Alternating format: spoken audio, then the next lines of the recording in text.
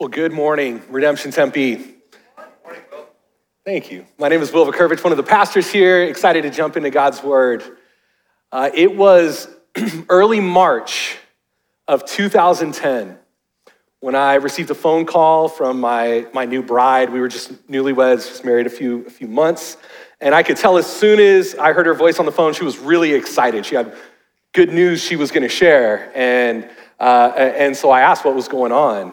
And she said, I have a coworker who just offered us 2 free tickets to go see March Madness. Now, I'm not a huge basketball fan, but I know enough to know that if somebody's gonna offer you tickets to go see March Madness for free, this is a good day. So we were excited.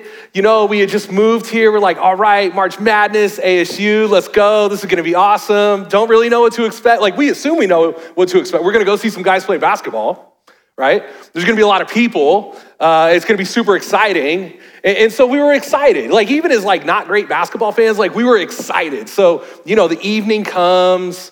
This is how long ago it was. We typed the address into our GPS. Right, like not on our phone, but like, remember you used to plug them in, right? The GPS things, yeah. So we type the address in and we're driving to the ASU stadium, arena. What do you call it for basketball?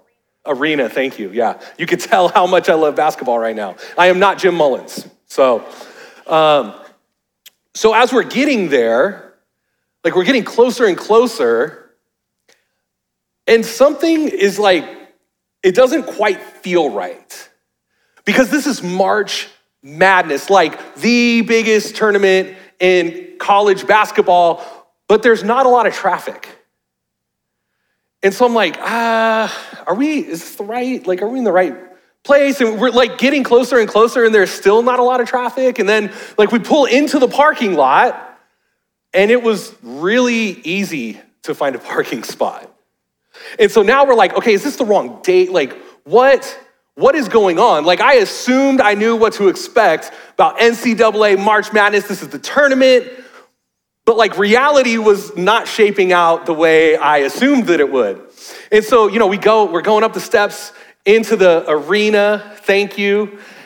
And like there's people there, like clearly something's going on, but it wasn't what I expected. Like I'm thinking like, okay, there's gonna be like, you know, ESPN's gonna be here, like the whole deal, right? It's March Madness. Like this is the biggest tournament for college basketball in the nation.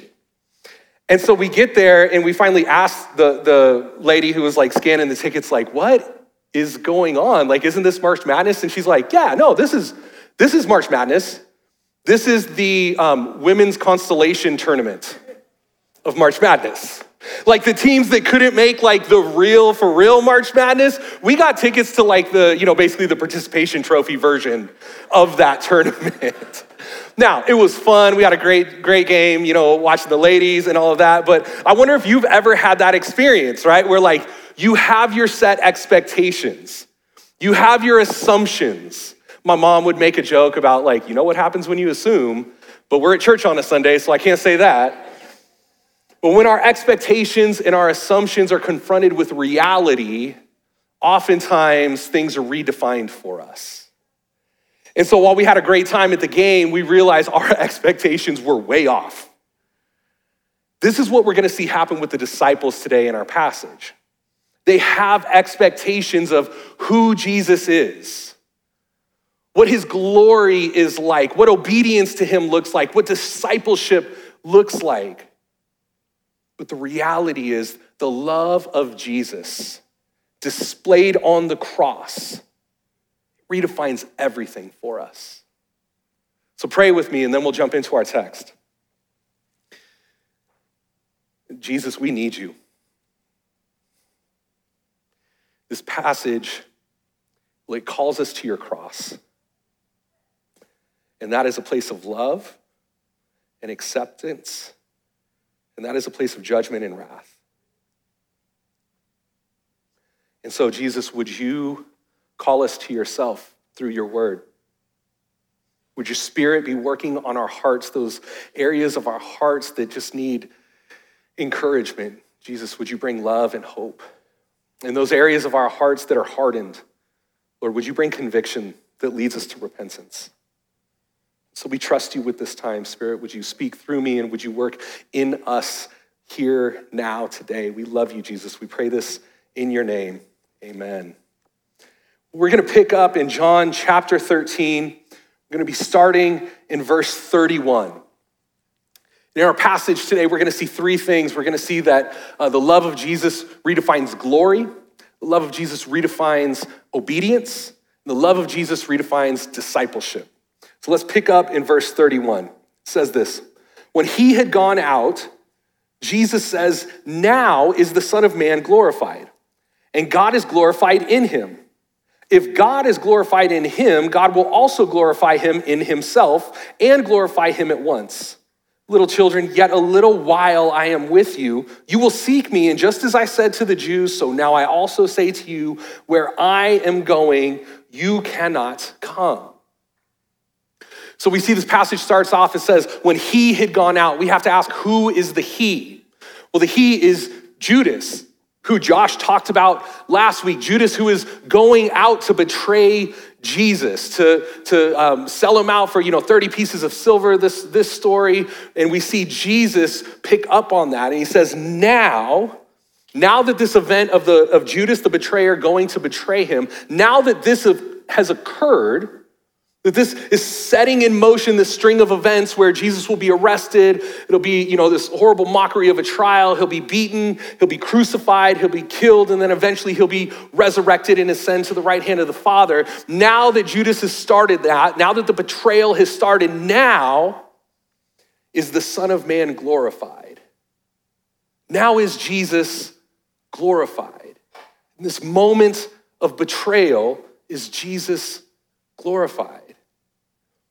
Now, not all of us grew up in the church. Glory feels like a very churchy word. I know we've talked about it throughout this series, but what is being communicated here in this word glory is this concept of like weight or gravity.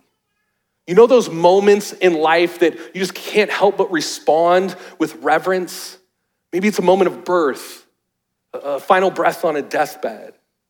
A moment of marriage is two people who take a covenant of living life before God, committed to one another seriously. These moments where there's no part of you that even wants to scroll on your social media feed, threads or be distracted. You know that the weight of the moment, the glory of the moment draws your attention in. Right? It's being in the presence of somebody that you revere. Your language is different. Your posture may be different. The sense of glory. The original word actually comes from the clothing that a king would wear. Right? Think back to like ancient times. Most folks are wearing robes, and we know things like, dyes and colored fabrics were really, really, really expensive. So most folks just kind of wore like kind of plain beige-ish colors, right? For those of you who watch The Chosen, you know what this looks like. And then we have an image of a king with his robes, with his crowns, with different colored garments, this splendor or this glory. It's how a king would dress. Just on sight that there's a weight, a magnitude, a gravity to this person. And that would have been in the disciples' minds, this concept of glory. So if Jesus is saying now he's glorified, what does that mean? What does it mean that in this moment is Jesus glorified? Throughout the Gospels, we've seen Jesus telling his followers, now is not my time, my hour has not yet come. But here we see a shift in the narrative. Now he says, now is the time. In the midst of this moment of betrayal, as he's being led eventually to the cross, now is Jesus glorified. There's something in this, knowing what's coming, knowing what's ahead for Jesus, that he will be facing the cross on our behalf. There's something beautiful about this kind of glory. It's not this glory that uses authority to demand respect. It's this sacrificial, self-giving, generous glory that costs him deeply. And we love these stories. There's something about us that is just drawn to this story of sacrifice, Whether it's, William Wallace at the end of Braveheart, laying down his life for his country. Whether it's, one of my favorites, Arnold Schwarzenegger in the end of Terminator 2, dipping down into the molten lava to destroy this horrible future that would hurt mankind and giving himself up. Right, we used to watch with the boys the old Jungle Book movie, right? Baloo stepping in between Mowgli and Shere Khan and protecting this little man cub, laying down his life for his friend. There's something compelling about these stories that draw us in, this weight of the sacrificial glory. As much as I love the pop culture references, I have to tell you guys that there's a story that moves me more than Terminator 2. And it's actually the story of my favorite Christmas present I've ever received. And I brought it here with me today. It's normally, I carry it with me in my little wallet clip. And it's this. If you're in the front, you can see it. If you're in the back, you may have a hard time. It's a $10 bill. This was the greatest Christmas present I've received. This Christmas, as we were opening gifts, my oldest son came across the room to me and he handed me an envelope with a, pretty typical kind of cliched Hallmark Christmas card. And, he wrote, "Love you, Dad. Love, Will." And I, being this, kind, generous father that I am, who always assumes the best, the first things out of my mouth were, "Where did you get $10? I mean, he's 10. He doesn't have a job. This is a legitimate question, right? Where did you get $10? And so he told me, he said, "Well, I was at Grandma and Grandpa's house." Now, to understand Grandma and Grandpa's house, if you could imagine with me like Disneyland and like Willy Wonka's Chocolate Factory and like Lord of the Flies all smushed into one, this is Grandma and Grandpa's house, okay? Like my boys, when they go to Grandma and Grandpa, if you're watching live stream, we love you. Thank you for taking the boys, set the record straight. But when our boys go to Grandma and Grandpa's house, it's like party time, right? Like at our house, bedtime is 8 o'clock. We're doing the bedtime routine. They're snoring by 8:30. Grandma and Grandpa's house, it's like the bedtime routine might start at 9:30. Grandma's gonna read 700 books and hang out and let them play on tablets and this whole deal, right? Like at our house, breakfast might be waffles. At Grandma and Grandpa's house, breakfast would be like waffles with syrup and whipped cream and sprinkles and M&Ms and gummy worms and chocolate syrup, right? So he said, we were at Grandma and Grandpa's house, and I asked Grandma if there was chores that I could do to get money to give you a Christmas present. When you know who it is that's giving you the gift and what it costs them to give you this gift, it redefined things for you. It reframes how we understand the gift.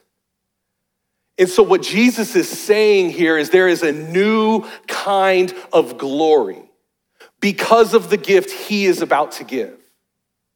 Because if we understand who Jesus is, God in the flesh, the Son of God who was with God in the beginning, through whom all things were created, who created this perfect creation for man and woman to enjoy with complete shalom, complete universal flourishing. And one of the first things we did was wreck it. This God who even in that moment makes a promise for us that things will not always be this way. That one will come who will crush the head of the snake who has struck his heel, that there is hope for a Savior who will come. This is the Jesus who is offering this gift. This Word made flesh, all-powerful creator who humbled himself to the point of being born as a baby, relying upon Mary and Joseph to keep him alive. This Jesus who led a perfect life, who loved unconditionally, who healed and who welcomed in those who were far away, who included in community those who were cast off. This Jesus who spoke truth to power when it was corrupt. Jesus who led a sinless, perfect life, who was accused, betrayed, denied, abandoned, murdered, tortured for us. This is the Jesus who stands offering this gift. This God the Father who loves us so much that he sent his Son for us. This is the cost of the gift. When we understand what is going on with this newly imagined kind of glory, we begin to feel the weight and magnitude of it. It's not just a king who has power or authority, who demands obedience. It's a king who willingly lays his life down for you and for me. These stories, we love these stories because it does something to our affections. It stirs something up in our hearts.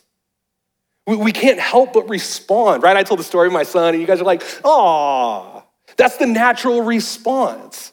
It's moving to hear of sacrifice for someone else. That compels us.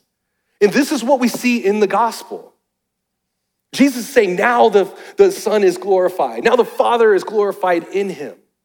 Because this sacrifice moves our hearts from just begrudging obedience to worship, to praise, to adoration. Not we have to, but we get to. This is the response because of the great sacrifice that was given on our account. Now we get to go demonstrate this to others. This is what we see in this next movement as we pick back up in chapter 13, starting in verse 34. Jesus says this, "A new commandment I give to you, that you love one another, just as I have loved you. You also are to love one another. By this, all people will know that you are my disciples if you have love for one another." Now, part of this takes a little unpacking. Jesus says this is a new commandment to love one another. But if we go back into the Old Testament law in multiple times, specifically, or one instance is in Leviticus chapter 19, verse 18, which will be on the screen here, we see that this is not a new commandment. "You shall not take vengeance or bear a grudge against the sons of your own people, but you shall love your neighbor as yourself. I am the Lord." So it's not the loving one another that's the new commandment. It's the manner in which we love one another. Jesus says, "As I have loved you, so you are to love one another." Jesus, who we've talked about, is headed to the cross. As he has loved us, so we are to love one another. Jesus, who previously the same evening in which this narrative takes place, has washed the disciples' feet. That's how we are to love one another. Jesus, who in that moment washes the feet of Judas, who he knows will betray him. That's how we are to love one another, in the way Jesus loved us, sacrificially. It cost him something. He laid his life down. That's the way we are called to love one another. And then something happens with this. When God's people are loving one another as Jesus has loved us, then the world will know you are my disciples. That's how it works. We see the love of Jesus demonstrated amongst brothers and sisters in Christ, and then the watching world sees and knows that we follow Jesus. I had a conversation about 8 or 9 months ago with a good friend. He owns the martial arts studio where my boys and I work out, and I've been trying to show what Jesus is like to him, trying to share what Jesus is like with him. And so I got a Facebook Messenger message, and he said, "Hey man, I got a church question. Can we talk? Let's grab lunch." And so I'm like, yeah, right? Like, it's working. I was disappointed. So we met up for lunch, and he was telling me about a friend he has, who's also a Christian. And he was like, my friend, he's been really, really involved with this church for 20, 25 years.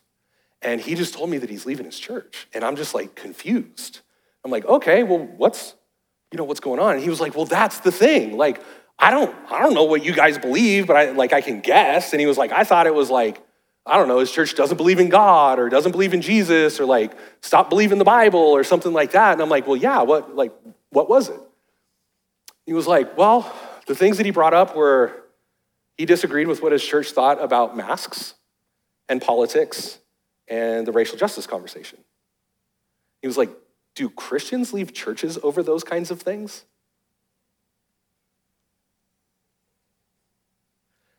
And so I had to do this awkward, well, sometimes, unfortunately.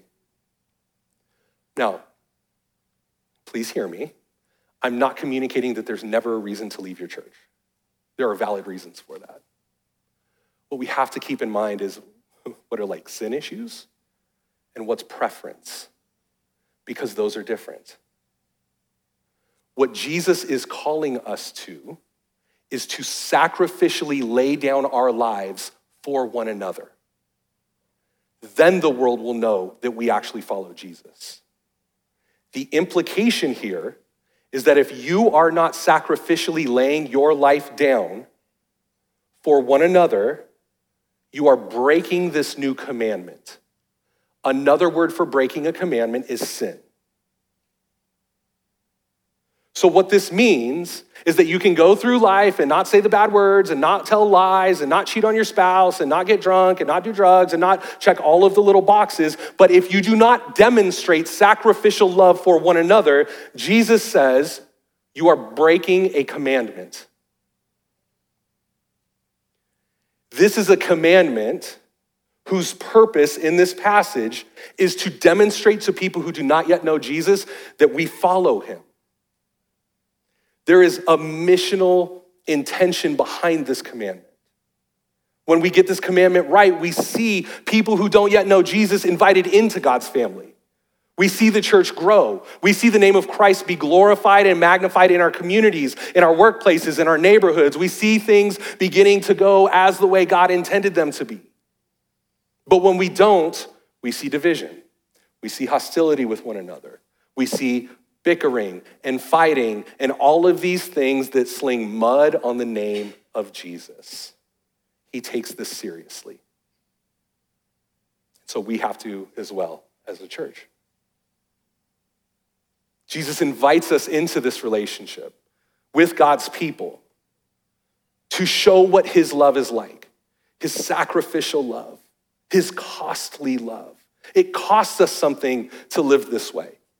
It's not always easy. It's nice when we can give out of the abundance of what we have and it's no big deal, we can just write the check, but Jesus calls us to painful sacrifice, to obedience, right? That's why when we talk about Tempe 10, we say things like, this means you may have to give up 2 Starbucks a month. If you're like me, that caffeine matters. You may have to give up eating lunch out once a month. Now, this is not a huge sacrifice, but it costs us something to give. We do this not because we're obligated to or because you think your church has a cool program. We do this to demonstrate the ways in which Jesus sacrificed for us. We will now sacrifice for other people, namely the city of Tempe. There's a purpose and intentionality behind this, and it's trying prayerfully to be faithful to this commandment.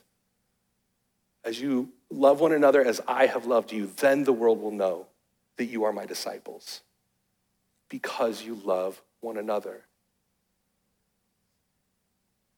What comes to mind in this moment? Not hypothetically speaking. For you, what images are being stirred up? Who is the person that God is calling you to love sacrificially? What is that act that he is calling you to do? Jesus died so that we can be forgiven. Is there someone that even now, right now, the Spirit is bringing to mind that you need to forgive? Is there someone that has wronged you and has deserved your vengeance and wrath? That Jesus is calling you to walk in his footsteps and forgive even though they don't deserve it. You're right, they don't deserve it. Neither did you. Neither do I. But Jesus laid his life down anyways. That is a beautiful image. That is what we're called to.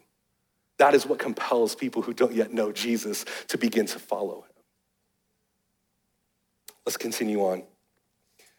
So first we saw that love redefines glory. Then we see love redefines obedience. This is a commandment. It's not a suggestion. This love redefines obedience. And now we'll see love redefines discipleship. Discipleship, just the fancy church word of what it means to follow Jesus, to be obedient to him, to walk in his ways. Love redefines discipleship. We'll pick up in chapter 13, verse 36. This is what we read. Simon Peter said to him, Lord, where are you going? Can we pause here real quick?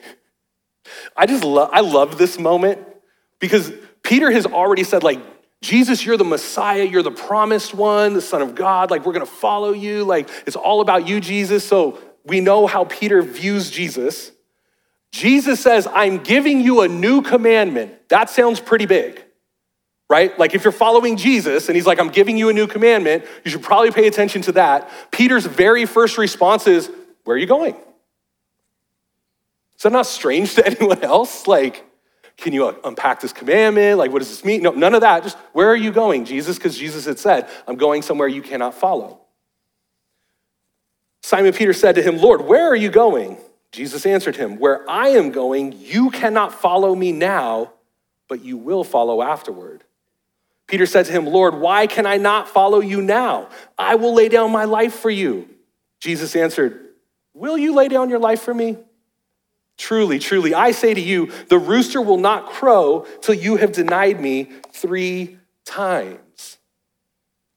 See, love redefining discipleship. What does that mean? Why would Peter ask him, where are you going? What does that have to do with what's going on? In the mind of the disciples, Jesus has made his triumphant entry into Jerusalem. He is about to set things right. They have been oppressed by the Roman Empire for decades.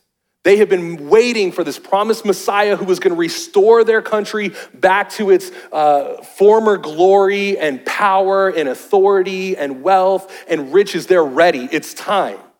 Jesus has now returned to Jerusalem. He's saying now is the time that the Son of Man is glorified. We're ready to go.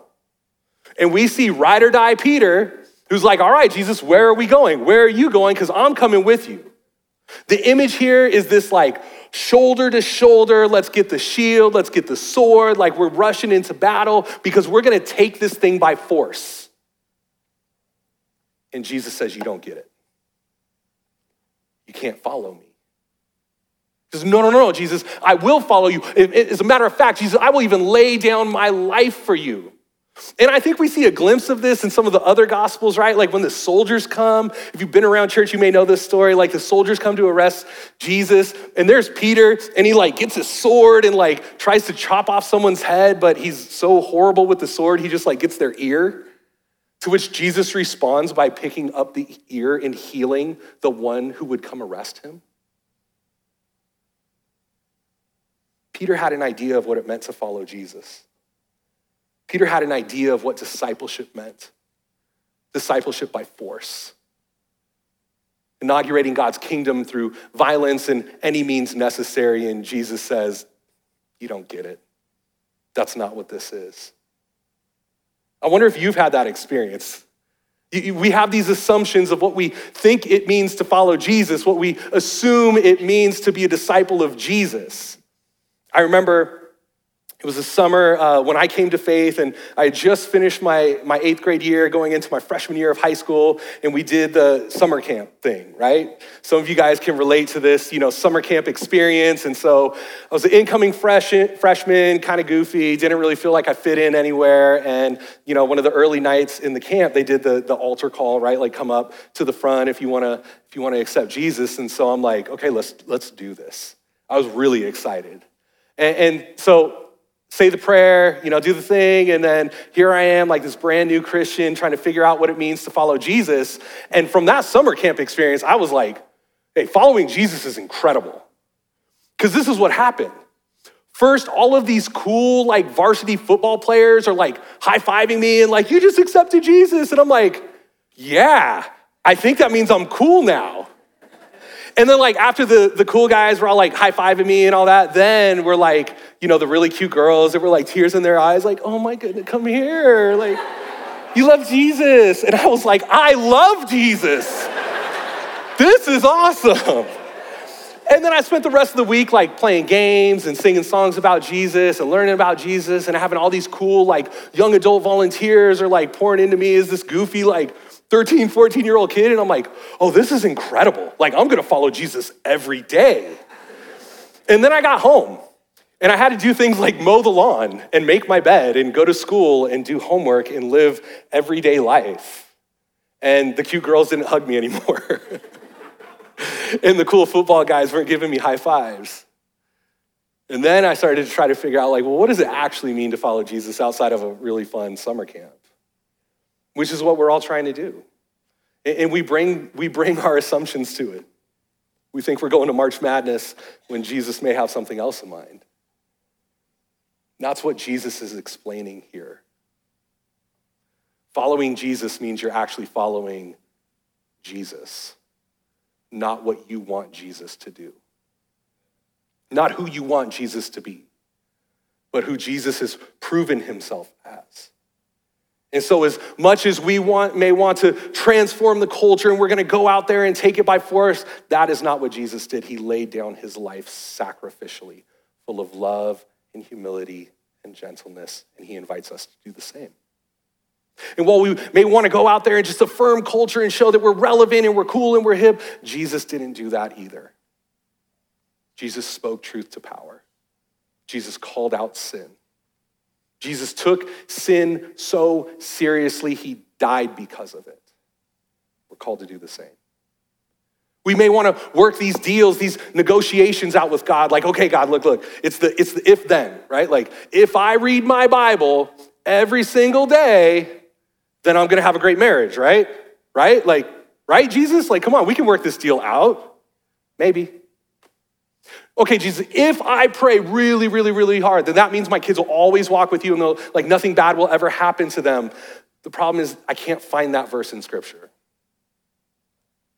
Now, we wouldn't say that we would buy into the prosperity gospel, like this idea of like, if we just try hard enough and have enough faith, God's gonna bless us with like, a private jet and like a yacht and all this like extravagant stuff. But functionally, I wonder for how many of you do you function in that role? Jesus, I have been obedient. Why would you give me this hard situation? I've been faithful to you. Why would I ever suffer for 1 minute in my life? I've tried. So I show up to church at least 3 times a month. Jesus, come on. How could any bad thing ever happen to me? The problem is he didn't promise that. The problem is, as he's redefining, I'm making it rain.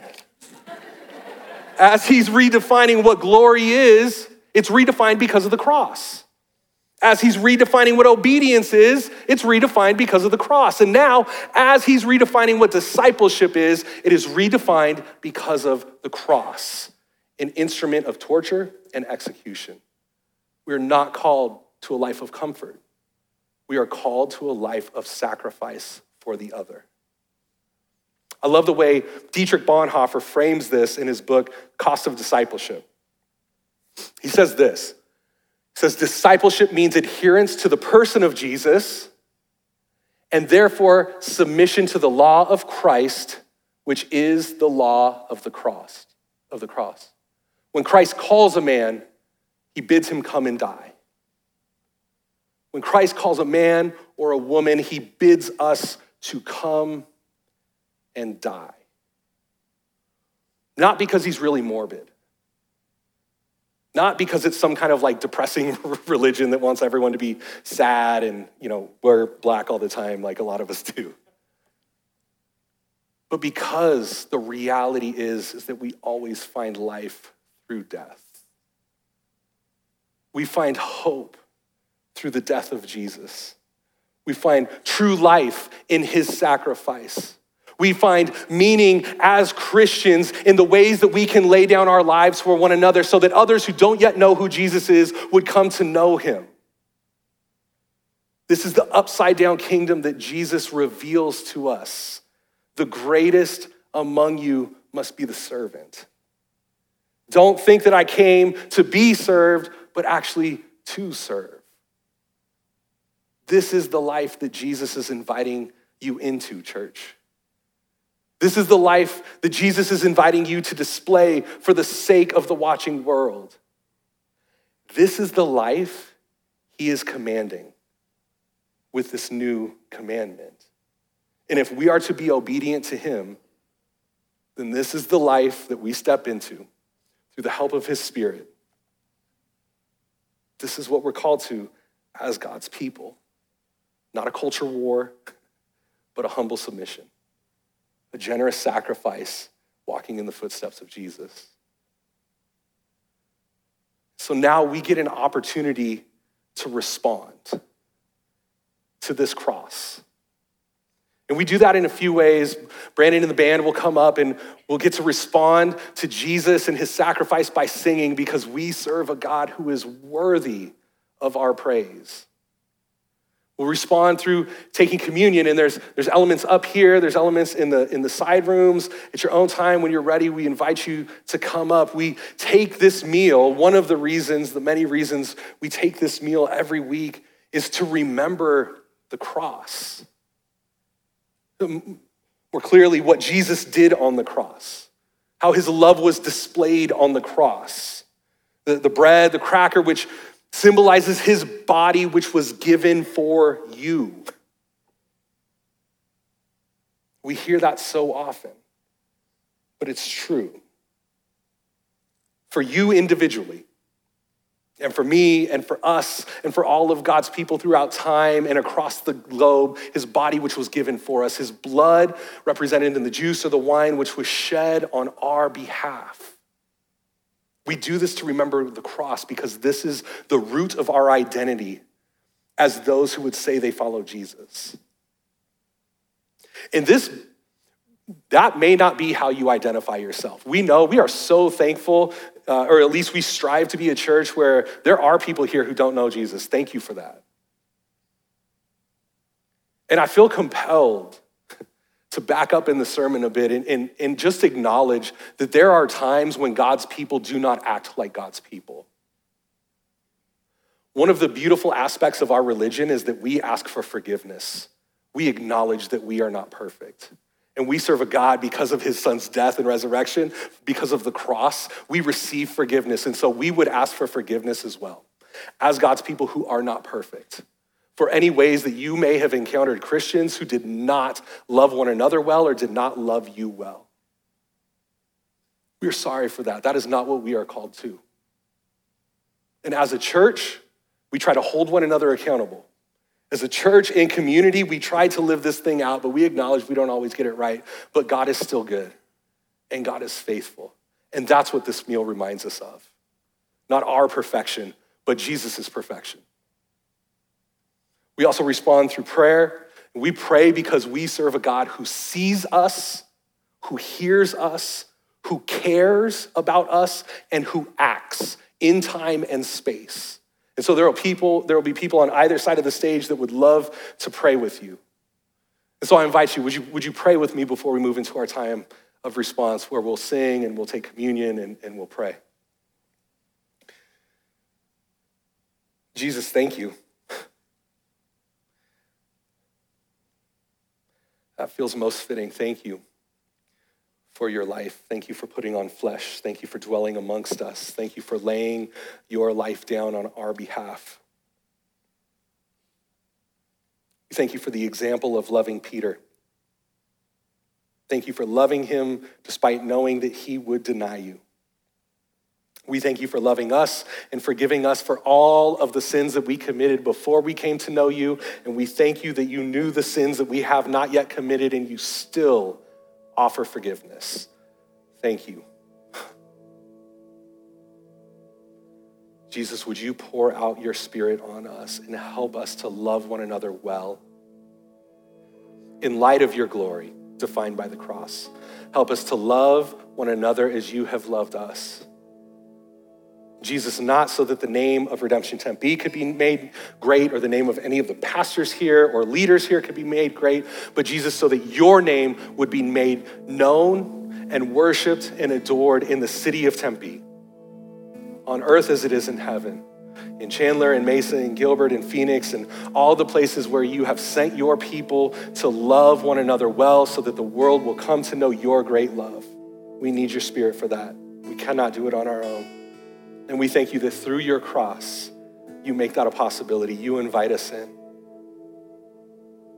Spirit, speak in this moment. Remind us of who we are in you. Invite us deeper into this relationship with you. Bring to mind the areas of sacrifice you are calling us to, and help us to follow in your footsteps, Jesus. We pray this in your name. Amen.